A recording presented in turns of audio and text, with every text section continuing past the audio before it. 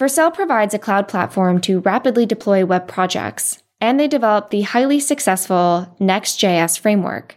The company recently made headlines when they announced V0, which is a generative AI tool to create React code from text prompts. The generated code uses open source tools like Tailwind CSS and Shad CN UI. Lee Robinson is the VP of Product at Vercel. He helps lead the product teams and focuses on developer experience on the platform. He joins the show to talk about Vercel, their AI SDK to easily connect front-end code with LLMs, the V0 AI tool, and more. This episode of Software Engineering Daily is hosted by Sean Falconer. Check the show notes for more information on Sean's work and where to find him.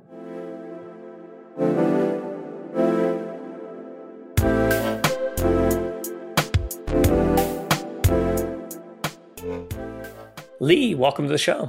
Hey, thanks for having me. I'm excited to be here. Yeah, thanks for being here. I've been to a few Vercel meetups over the past year or so. So I've been in the same room as you, but we've never spoken until now, it's kind of funny because I've worked in developer experience, developer relations world for quite some time. So it's kind of a small world in a lot of ways. So I'm surprised we haven't, ended up interacting more, but it's great to finally have this interaction now in this format. So I get to ask you lots of questions and kind of dive into the details here.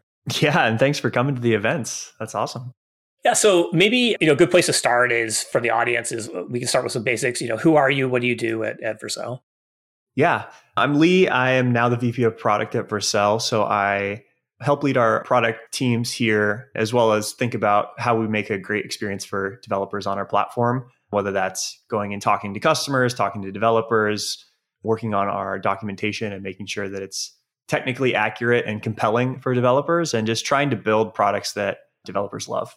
Awesome. Yeah. And I think, as a Vercel and also Next.js user, I feel that and I think this is some of the things that we'll talk about today. So you've been there around, I think, 4 years, kind of had, a number of different roles there, starting in DevRel to like VP of DevX and I guess now VP of Product. So I guess what are some of the biggest changes that you've seen since you started? It seems like Vercel has really sort of blown up, at least from my outside perspective, over the last couple of years. So I'm sure things have changed massively. Yeah, I was just reflecting on the growth of Next.js over the past 4 years, and it's been quite a journey. Since I joined, it's grown about 1,000% in terms of monthly active developers. So we now have almost 900,000 monthly active developers, which is pretty exciting to see really some incredible companies choosing to build their web experience with React and with Next.js.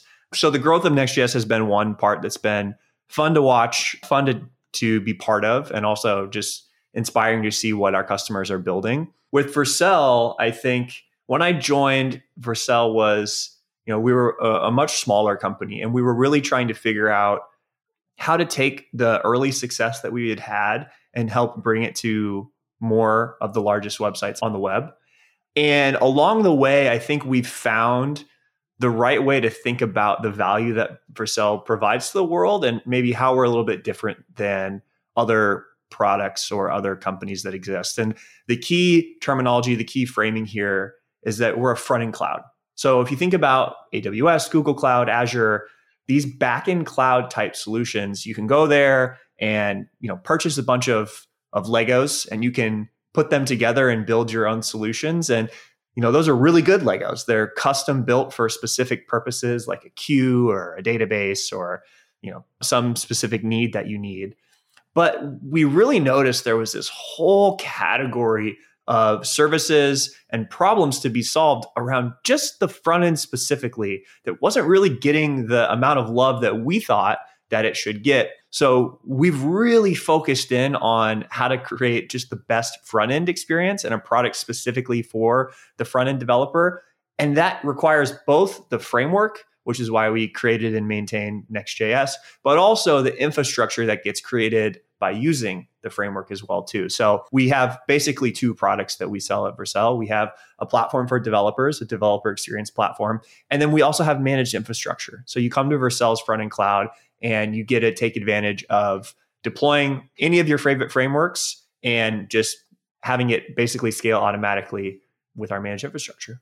I think historically we've kind of, paid more attention to the back end and the infrastructure. I think even in the way that we think about where hard engineering problems exist.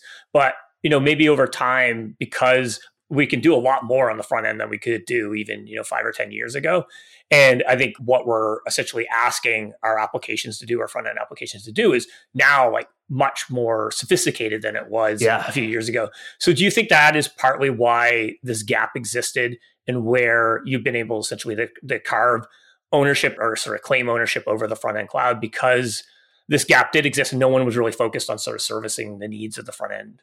Yeah, I think that's exactly it. When we look back, I know that when I was getting started in my career, the types of websites and web applications that companies were building were much smaller in comparison to what the web looks like today. And largely this was because the tooling at the time was, a little bit more difficult to use. For a lot of developers, they looked at the front end as this kind of toy thing. The back end was where the real work happened. And the server and all of their back end logic, that was where the tough engineering problems were.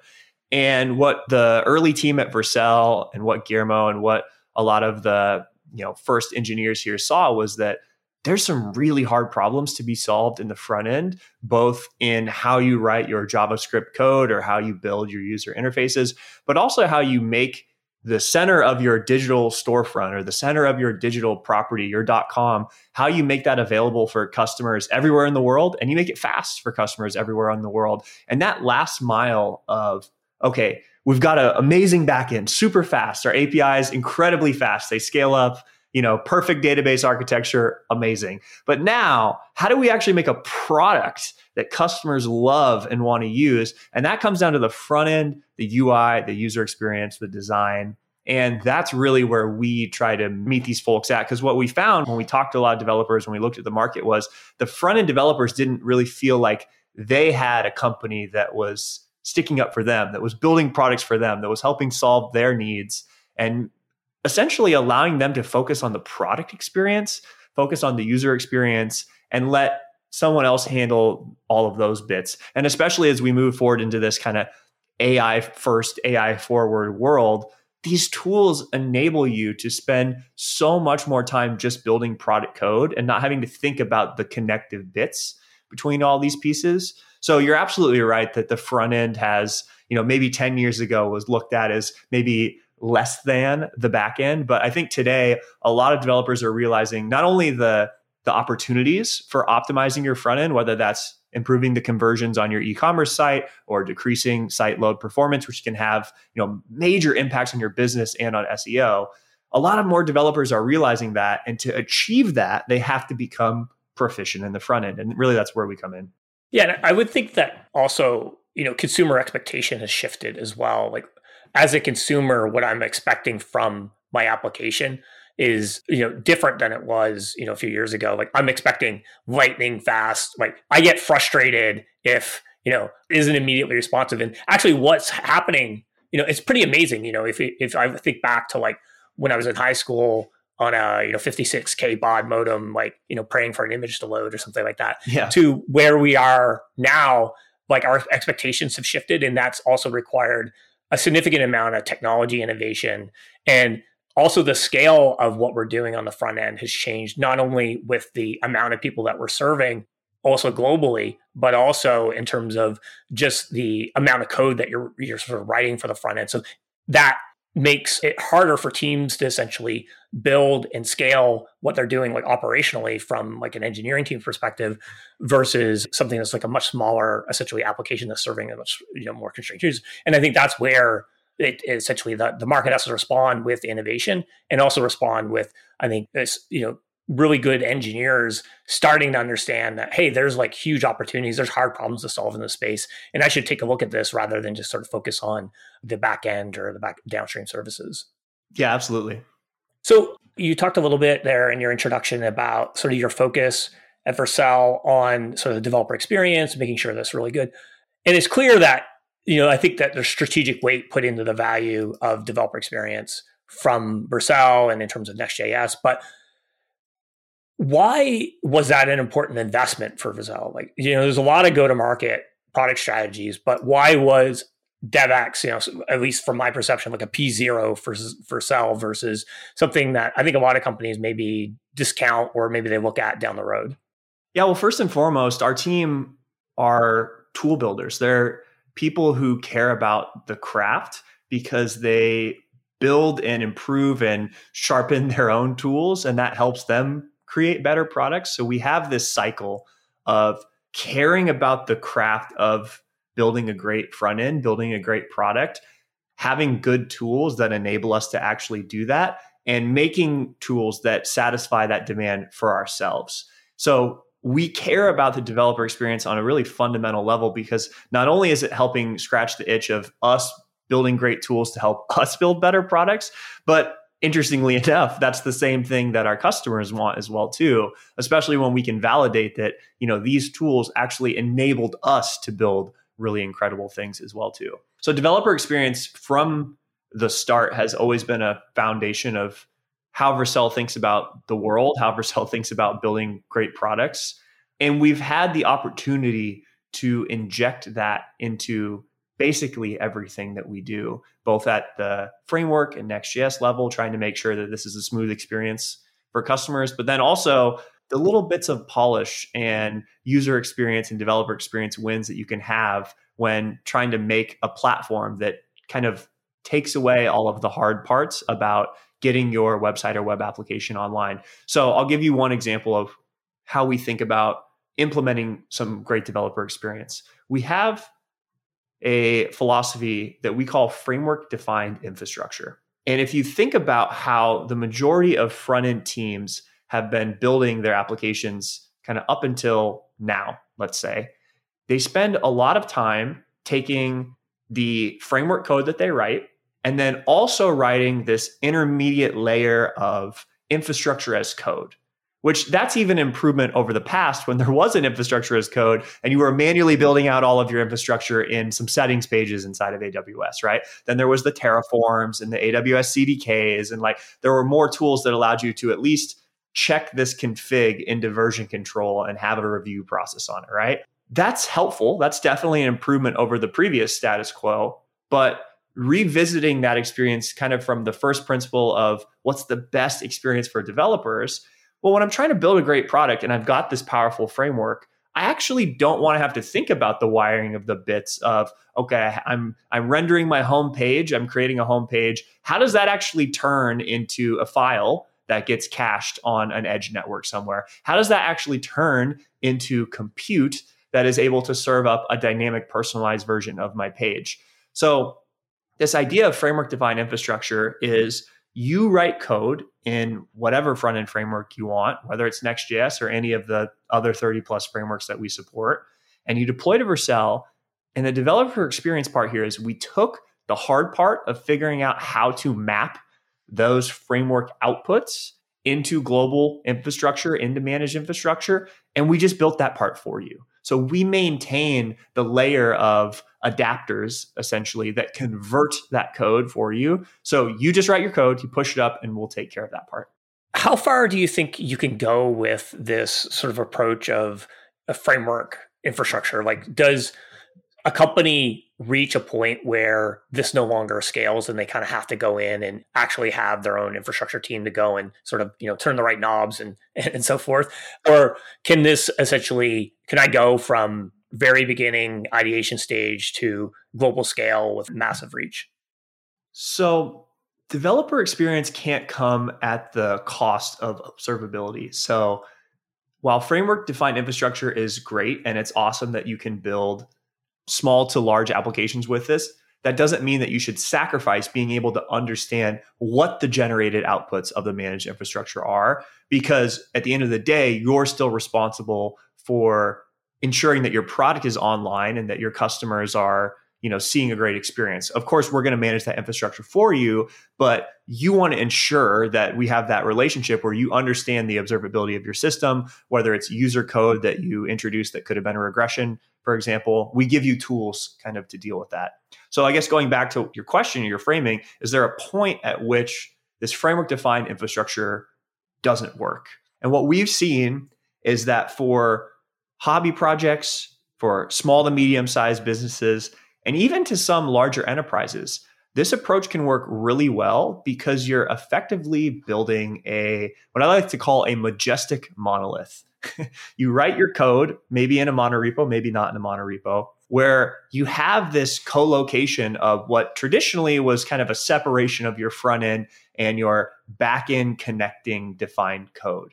Because as front end has evolved, a lot more of that, what was traditionally like this layer of code in between to connect your front end and the back end, has actually moved closer towards the front end. And the back end is more of the queues and the databases and the separate parts like that. So in this world, in your majestic monolith that you're deploying to Vercel, you write code like it's a monolith. But then the framework-defined infrastructure takes the outputs and gets to optimize each of the parts individually. So it can determine, okay, this page, we're not doing any user personalization or customization. Let's put that behind an edge network. Let's add the correct caching headers. Let's just make this thing really fast and put it close to users all over the world. This page or this component on a page is doing something dynamic. It's looking at the incoming headers. It's looking at the cookies. We're trying to do some kind of personalized banner for users returning to an e-commerce experience. For that, we're going to need to run some compute. So we're going to have some compute that we can put close to our database and make it really fast to essentially have this personalized experience on our site as well too. So we've talked to a lot of customers that this approach works really well, but for the largest customers that we work with, they still have, completely separate teams of folks who are building their traditional backend cloud, backend infrastructure.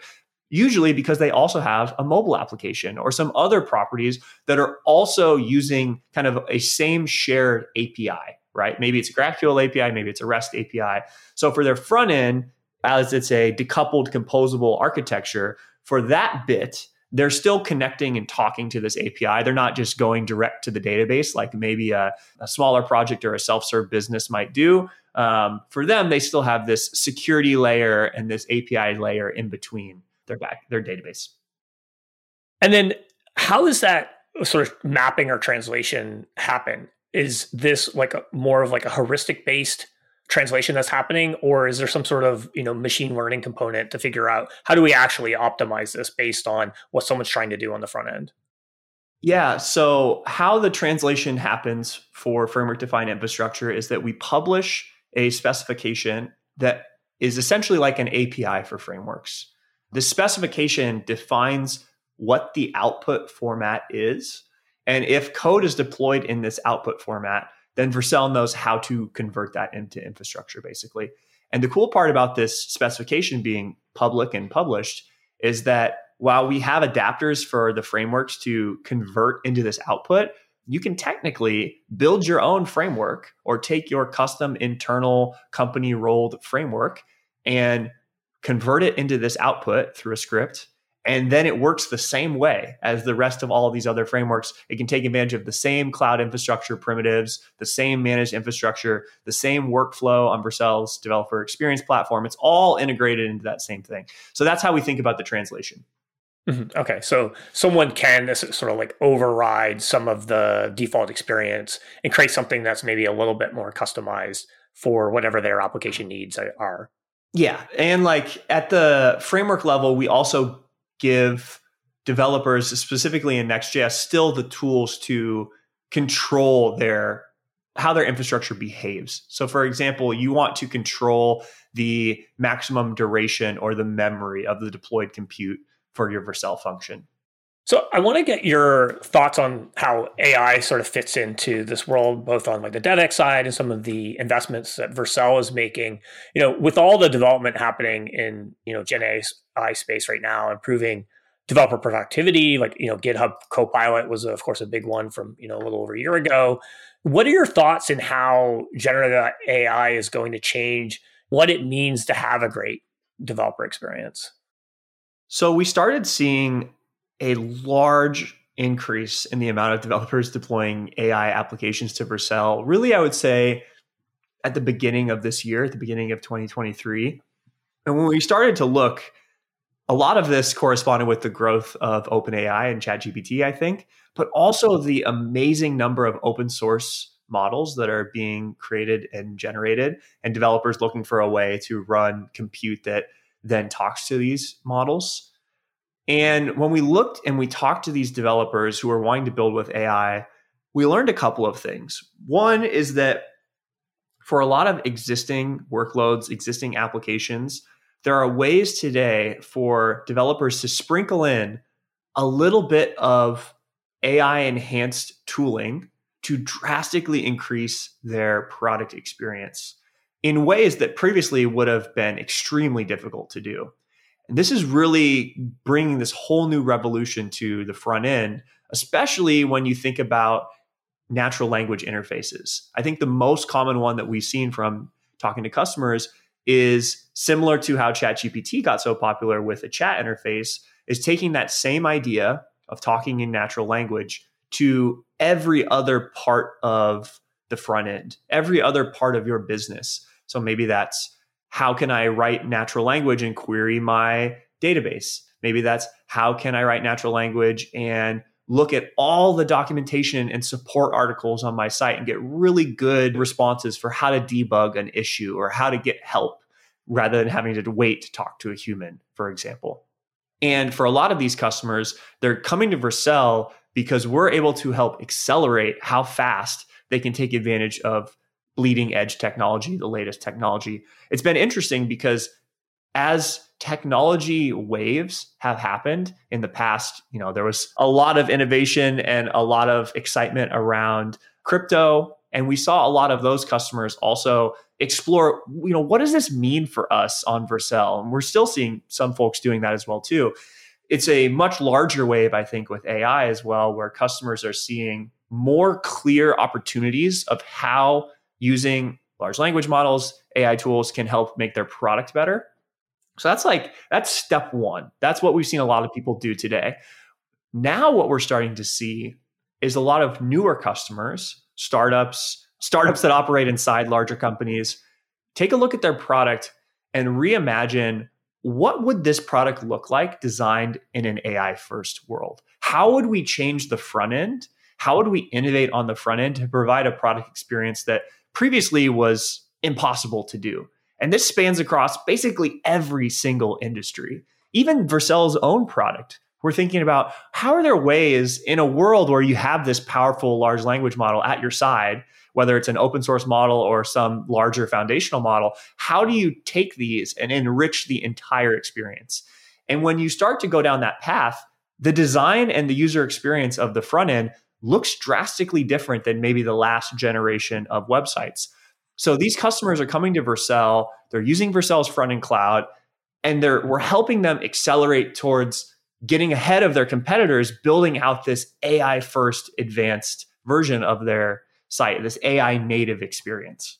Yeah, I mean, I think, what you're saying around like chat and sort of changing interfaces to be more sort of, natural language to humans completely makes sense as sort of the baseline starting point, because we've kind of gotten good at training ourselves in how to like unnaturally interact with technology. Like, if you want to know restaurant in New York City, you go to Google search and you type in, restaurants in New York City, but I would never come up to you and be like, restaurants, New York City. And you'd be like, oh, okay. Like, here's my favorite, top 10 list. But I can now actually go to ChatGPT or, some other type of LLM based system and actually ask it a question like I would ask a friend and actually generate a response as if, it's my friend to some degree.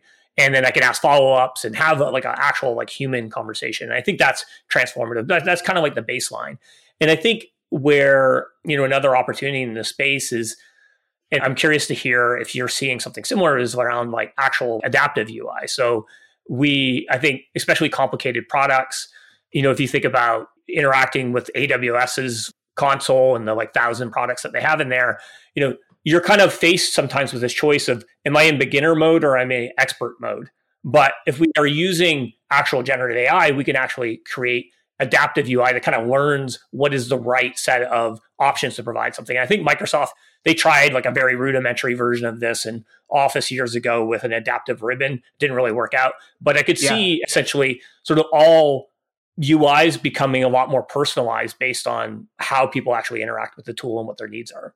Yeah, our vision for the web is a web that's very dynamic and personalized and fast everywhere. And this has been the journey for the last, 8 years of Vercel, and will be the journey for the next 8 years as well too. Just how do we continue making this better and better and better, faster, more personalized, more dynamic? But to step back a little bit, I love what you're talking about around adaptive interfaces. I want to talk a little bit about how we've been thinking about this and what we've been building towards here. So I talked about at the beginning of 2023, we started to see a lot of developers wanting to build AI applications on Vercel. So at the same time, what we decided to do, going back to our principles of developer experience, was how can we build a set of tools or a framework that help developers use AI models, use large language models, use AI tools on Vercel easier. And we built what we've called the AI SDK. And it essentially simplifies how you can add in a chat-based interface, or how you can connect to OpenAI or Anthropic or Hugging Face or all of these popular services for using an AI model into just a few lines of code in your JavaScript or TypeScript or React or Next.js application. And what we learned from this first experience was, one, that developers really appreciated having an easier way to integrate this technology and just write a few lines of code and connect to their large language model. But we also learned that the transport format of that was primarily just text-based, and it left an opportunity for improvement. So you talk to your large language model, you send it some text, it returns back some text. Well, the great thing about a Google search experience, when I search for what's the weather in this location or what restaurants are in New York City, is they can give you these rich interactive widgets. Like when you search for plane tickets, and you can actually do the whole process in the widget and then click one button and it takes you out to United or American or something, for example. And that experience hasn't really been democratized yet for large language models. The amazing, incredible thing about Google Search is they've built such a dynamic, personalized application with all of these widgets, and it's still so fast. There's just no way they could have possibly known about every single possible widget combination that you needed to build. It has to be very personalized based on the user's location, what they've searched, et cetera. So we're trying to take that idea and democratize it to everyone.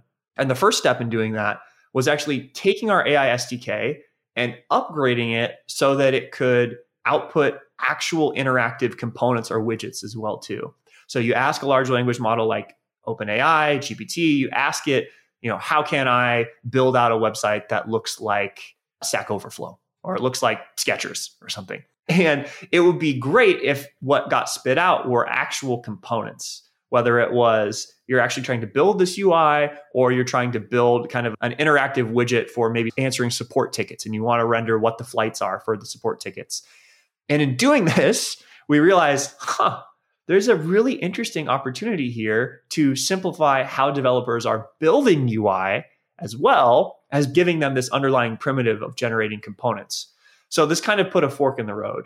On one hand, we started building a product that we've now released, which is called V0. And this product actually uses all of this tech that I just talked about. So you go to V0 and you type in, it is an AI first user experience. There's just a search bar. There's just a box. You type it into the box. I'd like to create a dashboard for my internal application that has a table on the right that shows the customers. There's some buttons for how I can edit or modify their invoices. On the left, have a list of items, have a search bar, whatever product requirements you have. You hit enter, and it's going to use this AI SDK. It's going to talk to our model, and it's going to stream back. It's going to progressively show the UI components that it generates. And then when it's done, you can just click a button and copy paste and use that in your application to quite literally create the V0, to create the first version. So that's like one fork in the road. We can talk a little bit more about that. But then second is, now that we've built this functionality into the AI SDK, as well as some other things like, OpenAI's function calling and some of the more advanced things like the Assistance API, it's really interesting to see how developers are taking that and then using it to build these type of experiences that previously were super hard to do. Like when you click on the chat widget in the bottom right on Expedia and you want to talk to customer support because you want to change the duration of your trip, you want to modify one part of your hotel, and it can actually spit back out this little widget that shows your reservation. It shows the dates, and you can actually interact with a real UI. that's more like this adaptive UI future that you were talking a little bit about versus always doing everything text-based. Right. Yeah. I mean, sometimes the best answer to a question is a picture. And so that's something that we can do in the digital world. We can go beyond just sort of a verbal or textual response. And, I mean, there's a reason why people say, picture's worth 1,000 words or a video or something like that. Yeah. Or I think like one of the worst experiences you can have is when you ask somebody for directions and the way they describe complicated directions is like, they're mentioning some reference that you've never heard of. You turn right there. And so like humans are kind of bad at giving directions, but like a map with a drawn out set of directions is super useful. So if you can essentially go from the sort of crappy human version to actually bridging the gap or using sort of the way like humans naturally interact when that interaction makes sense and is better experience, then you can leverage that. But if a picture, a widget or whatever is a better experience, then you can sort of optimize for that and create this adaptive, personalized experience. I've been trying to tell my dad this when he explains to me directions for his whole life. He's like, oh yeah, I'm from a small town. He's like, oh yeah, you just go down that gravel road, then you go north. And then after the third house on the right, that's got the red barn, then you take a left. And then that's old Bob's place. It's like, come on. Exactly. It's like too much detail. Give me the facts. Yeah, exactly. So, you mentioned V0. So like there's this growing AI stack. We have, vector databases, foundation models, orchestration tools like LangChain, your AI SDK, V0. Like where do your investments kind of sit in this now emerging LLM tech stack?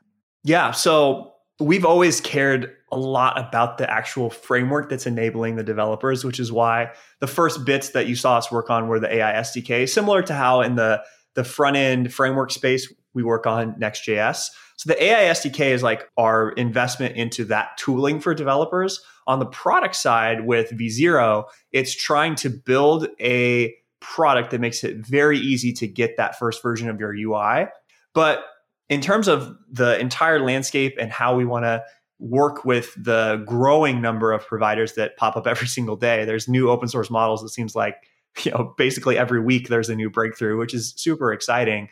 We've tried to build the SDK in a way that it can integrate with basically any of these providers. And then also, as we're continuing to make the product better for V0, as there's new technology, new breakthroughs that are released, we're able to integrate that back into the product. So for example, I don't know if it'll be out by the time this is posted, maybe it'll be shortly after, but you'll have the ability to upload images to V0. And then rather than typing things, you can just use an image, which is even easier sometimes. And then I guess the last bit here is just Vercel as a whole, as a front-end cloud for all of our customers. How are we helping them accelerate their AI adoption journey? And the great thing about having this kind of headless composable architecture is that because we're just focusing on the front end first, the experience first, we can integrate with whichever tool these customers want. Sometimes it's their own kind of private version of an open source model that they've trained on their own data that they've put behind their private infrastructure, behind an API, but they still want to integrate it into their product in UI and front end experience. And we can still help them accomplish that. What was the reception when you first teased V0? I think it was originally launched as sort of like private beta. Yeah. The initial reception was really interesting because a lot of developers, I think, struggle from a problem that I've also struggled with, which is it's almost like writer's block for building out your user interface. Right. You kind of start to learn what good looks like after doing front-end development for a while, but going from 0 to 1 is actually harder than it seems sometimes, especially with CSS. CSS is a very deep subject. Like there's a lot to learn to be very proficient and masterful with CSS. And for some of our best engineers at Vercel, some of the people that I've worked with who are just incredible engineers, both on front end as well as on back end, some of them still aren't the best CSS experts in making something look, really beautiful, really polished. And the cool thing that we think V0 can help accelerate for them is getting a version of their UI that's actually a good place for them to start aesthetically. It's actually pleasing to look at. It's got the right breakpoints for mobile, which is, sometimes can take quite a bit of time to do for how they actually visualize what the configuration for putting all these pieces together would be. So the initial reaction, I think, was really focused on that. and also how they could then use this technology to speed up their workflows that they do every day. For us internally at Vercel, it's been really useful to use V0 to especially build parts of our tooling internally that isn't as much of our main like customer facing products. It's actually a lot of the internal tooling, because you're trying to get a very specific need done, and you want a UI that looks good, that's easy to use for all of the internal employees building something. And typically with internal tools, let's throw it in the bucket of like tech debt. When you're trying to make updates to tech debt type things, to continuous improvement type things, to like some little configuration to change a support value, you're probably not going to spend that extra mile on really getting a great UI. At least for me in my career, most of the internal dashboards or tools that you see like aren't the best designed things. Yeah, you'll be this was definitely designed by an engineer. It's like or minimum scaffolding to kind of hold this thing up. It's a plain input with no CSS, right? It's just the most simple thing ever, which sometimes that's fine, right?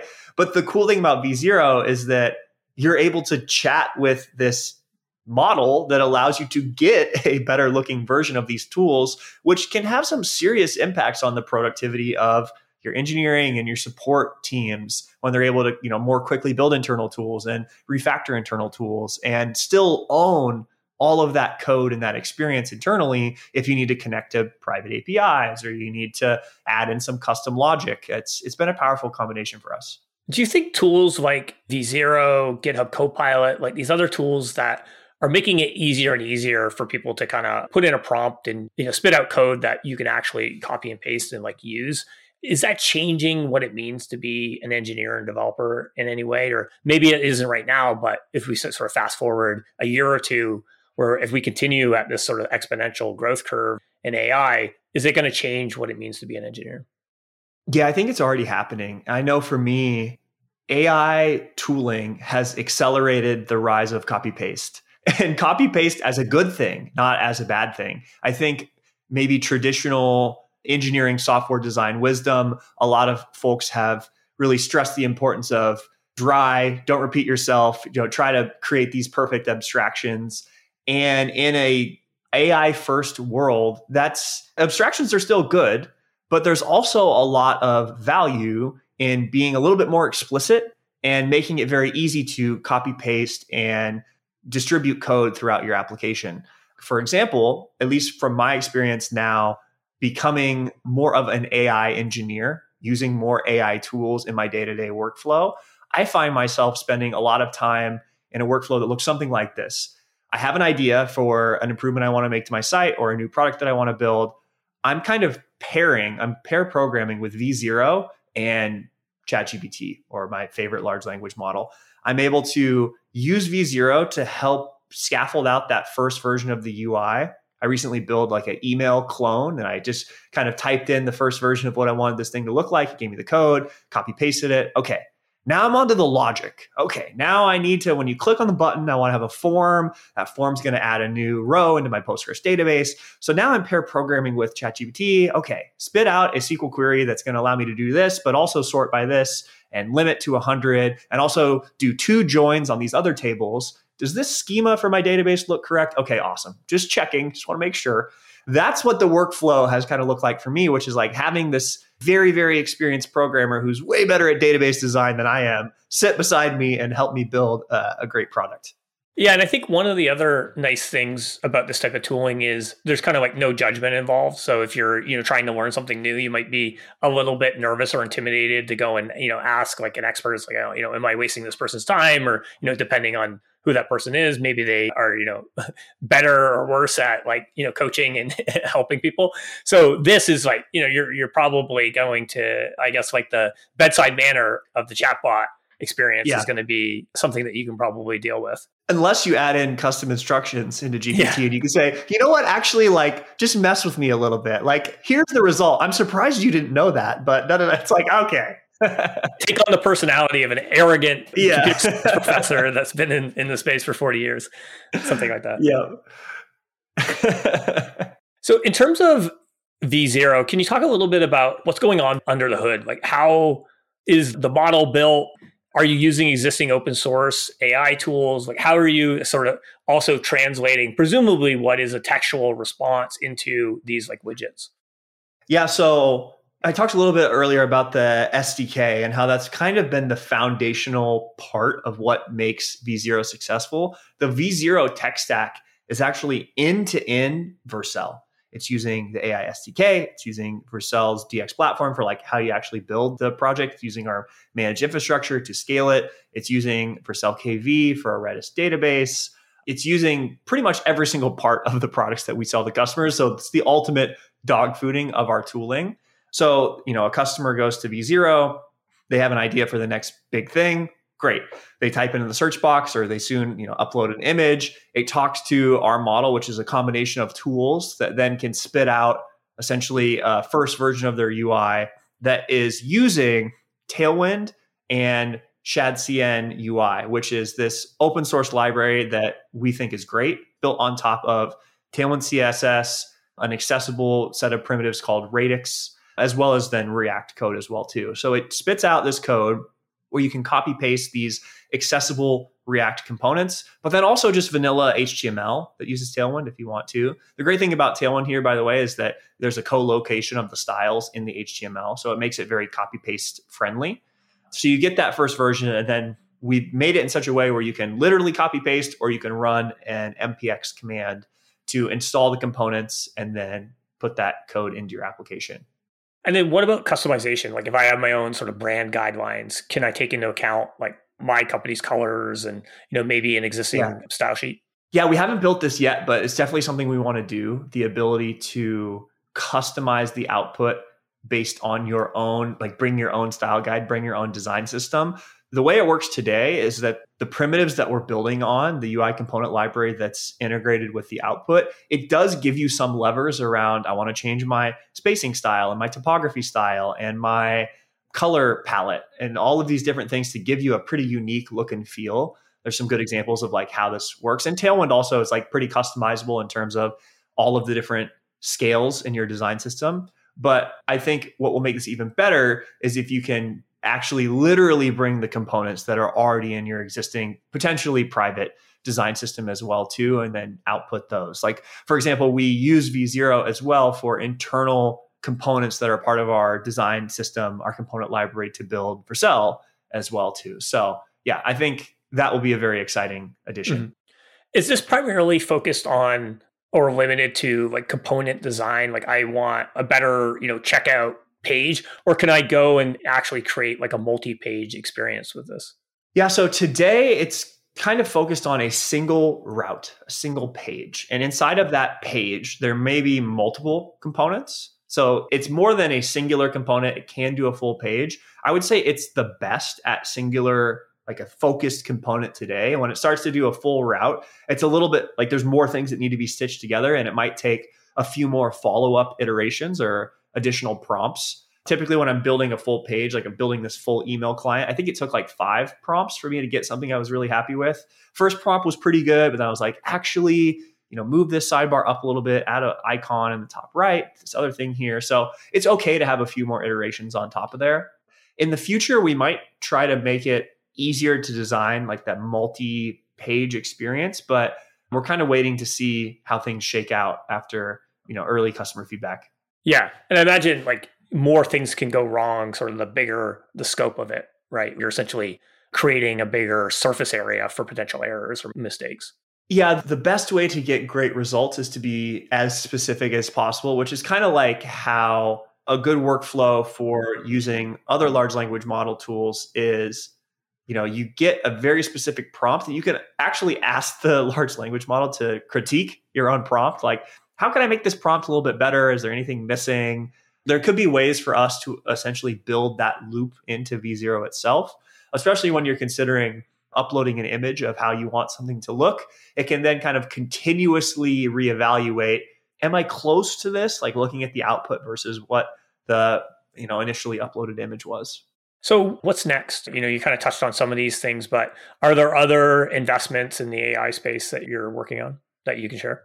Yeah, I think there's still a ton of opportunity for us to continue making the output of V0 as useful as possible. I think really fine tuning how we can create an experience that, well, on as few number of prompts as possible, you're going to get to something that you're ready to copy paste and bring into your application. There's still so much that we can do there. So we're going to keep seeing what our first customers of V0 here who have been using it to build some pretty awesome products and some pretty awesome UIs, how we can make their lives a little bit easier. So that's kind of on the V0 side. On the AI SDK side, we're just starting to explore the new OpenAI Assistance API. I believe we just launched some experimental support for actually using that through the SDK. Lots of cool stuff happening there. A lot of cool stuff happening in the open source space and open source models that you can bring in and kind of self-host or host on your own infrastructure. So we want to make the AI SDK really the place where you can integrate with all of these tools.